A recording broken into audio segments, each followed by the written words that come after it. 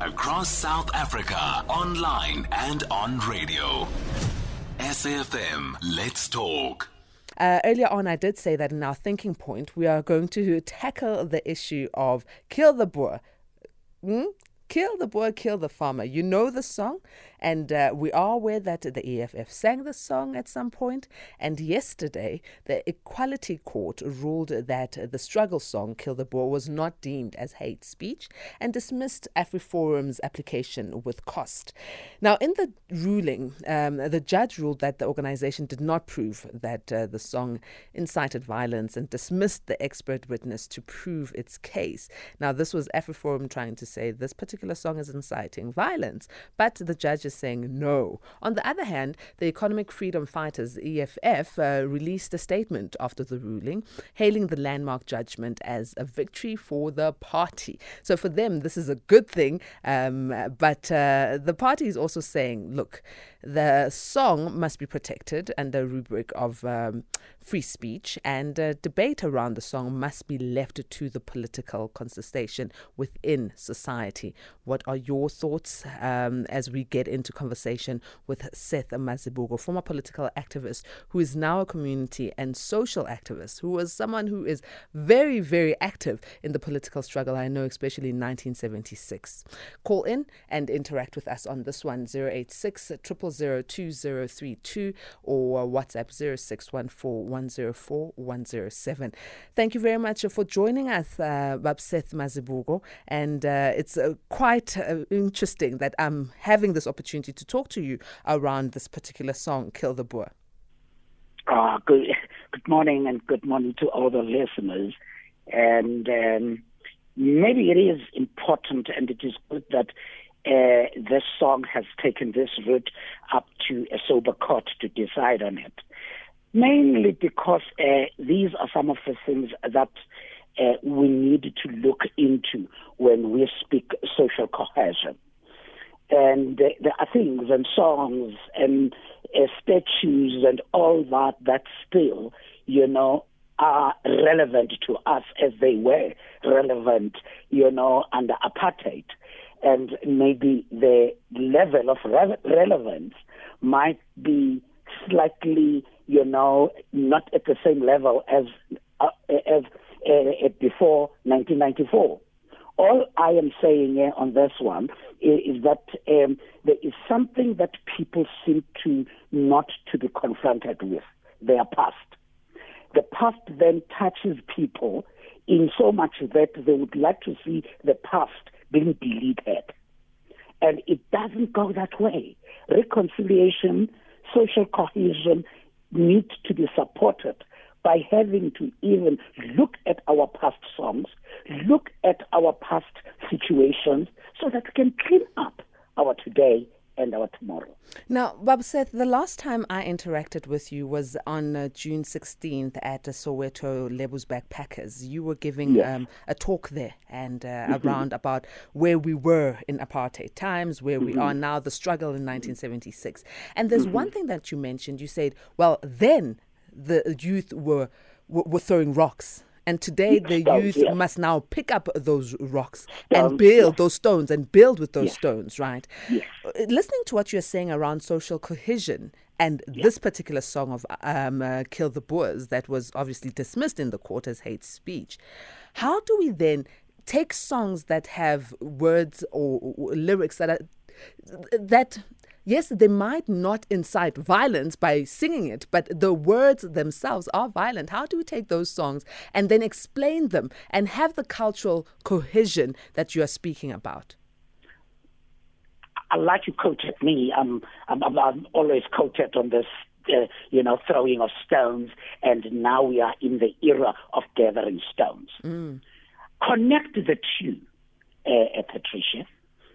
When we threw stones in 1976, I always say, as you are gathering those stones now, you are actually gathering the stones that we threw in 1976. And I always say this, it's difficult to gather stones. It was painful when we're throwing stones. It is difficult of this generation because they've got to try and find all those stones, put them together, match them to build a new South Africa. And part of that The part of that gathering of stones, part of those stones that must be found are in our songs of that time. And we are saying, here is a song. Do we now throw it away? No, we use that song to gather stones, to build a new South Africa, to build, to even uplift other people. I was laughing when I was hearing this at court, at judgment, because I said, kill the Boer, kill the farmer. And there's Kalapala here. Are we not talking about the same person? Is he not a Boer? Or is he not a farmer? How many farmers do we have? But now we are saying it in a different context now. And all I am saying is that let us, keep the heritage. I belong to John 16 Development Foundation.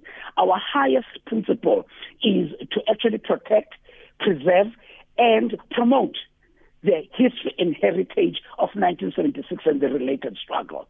We can't. When, for instance, the Peace and Reconciliation Commission, people were crying there, and some of the very people that have taken EFF to court are the same people who killed, who bribed people, Baba Braya. And these are the people who kill. And you cannot just say, no, let it just go. Let that song go. Now they are insulting. The meaning and what those songs stood for then. I look at Nkosi Sikelel' Africa. Babseth, please hold it for me there. I need to go to the news headlines quickly. When we come back, let's talk about Nkosi Sikelel' because it also has been amended. We've added from what it was initially. So I'd really love to hear your thoughts on that one. It's 9:30 and we are going to Luyanda Mawome with the news headlines. Good morning, Luyanda. We are talking to Seth Mazibuko, former political activist who is now a community and social activist. It's our thinking point around Kill the Boer, the song, or the struggle song, as a matter of fact, that has been deemed as not being hate speech by the Equality Court. This was a case brought against the EFF who sang the song by Afriforum, and the application has been dismissed with cost. We are talking to Babseth around this particular song, the heritage and everything else that it stood for or still stands for. 0614 104 107. That's where you can send your WhatsApps or even call in on 086 000 2032. Babseth, before we went to the news headlines, you were coming to a point where you're speaking about Nkosi Sikelel', and I did say that, it has adjusted in Nkosi Sikelel', where we have added our other national, languages in part of the national anthem to be inclusive. And I just wanted to hear what your point was around it. My point was, you are talking about the struggle song, Nkosi Sikelel' Africa by Sondonga. That was distorted and misrepresented just to achieve social cohesion in the country. And we have married that struggle and even for that matter, spiritual song. You have diluted it with a song and kept the song that was the national anthem of the oppressor. So I am singing the oppressor's national anthem with the context of my history and heritage, where they've just given me as the one who was oppressed. What does that mean? It is easy for African-speaking people, or maybe from some other whites, to say, forget the past, delete the past. If not delete the past, just make a fruit salad, if not a mixed vegetable of the past, to be able to move on. Otherwise, when you then go back to the archives, of the past, I still feel pain if you sing a song, Senzenina, Senzenina, because that song sits in the corpses of the Hector Petersons. It sits on the corpses of the theatre machininis. That was the song when white policemen pulled the trigger to our people.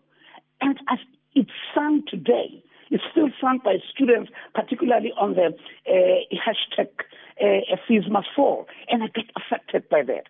But the point I'm making, Allow us with our songs, our history, our heritage to find each other. Don't want us to pack our past somewhere and come to you with pretext. Now, with this particular ruling, Mazibuko, what is the cultural significance of it for South Africans? It simply means let us take songs like these and still keep them as our history and heritage because they speak on that. Let us not want to be not allowed to be expressive of their meaning then and maybe their meaning now. And this is what I was saying earlier on to you, Patricia, that how we can find each other, how we can come together as South Africans is not to bury the past. It is to take the past and say, this is what happened. Even if whites can come up and say, this is what happened to us. This is our history. We come from this. And then start connecting those and start dealing with each other embracingly. Embrace each other without forgetting our past. The problem with social cohesion, we are expected to just bury that, not kill the Boer this time, but kill your history, your heritage, and then you move on. And that's not possible. That's not possible. That is not, man. People who that does not know Patricia. where they come from Yes. cannot progress to the next place where they need to go to. So Exactly. in terms of teaching such, I think it needs to be happening at every level. It should not just be at a level where it's now political, but even at a school level. We speak history. We should also include in our history such struggle songs as much as we speak about the struggle, but the songs as well, because they have such significance to us. Patricia, I have a problem with actually even references that are used in history in the curriculum. And that is why I confer and compare with, again, the struggle of decolonizing education and curriculum. Because what is happening is the white history in our books is kept clean and as it was. I say this all the time. Ask any child about who the Wolf dromedaries and Reche 1652 at the Cape of Good Hope. He will fly for you.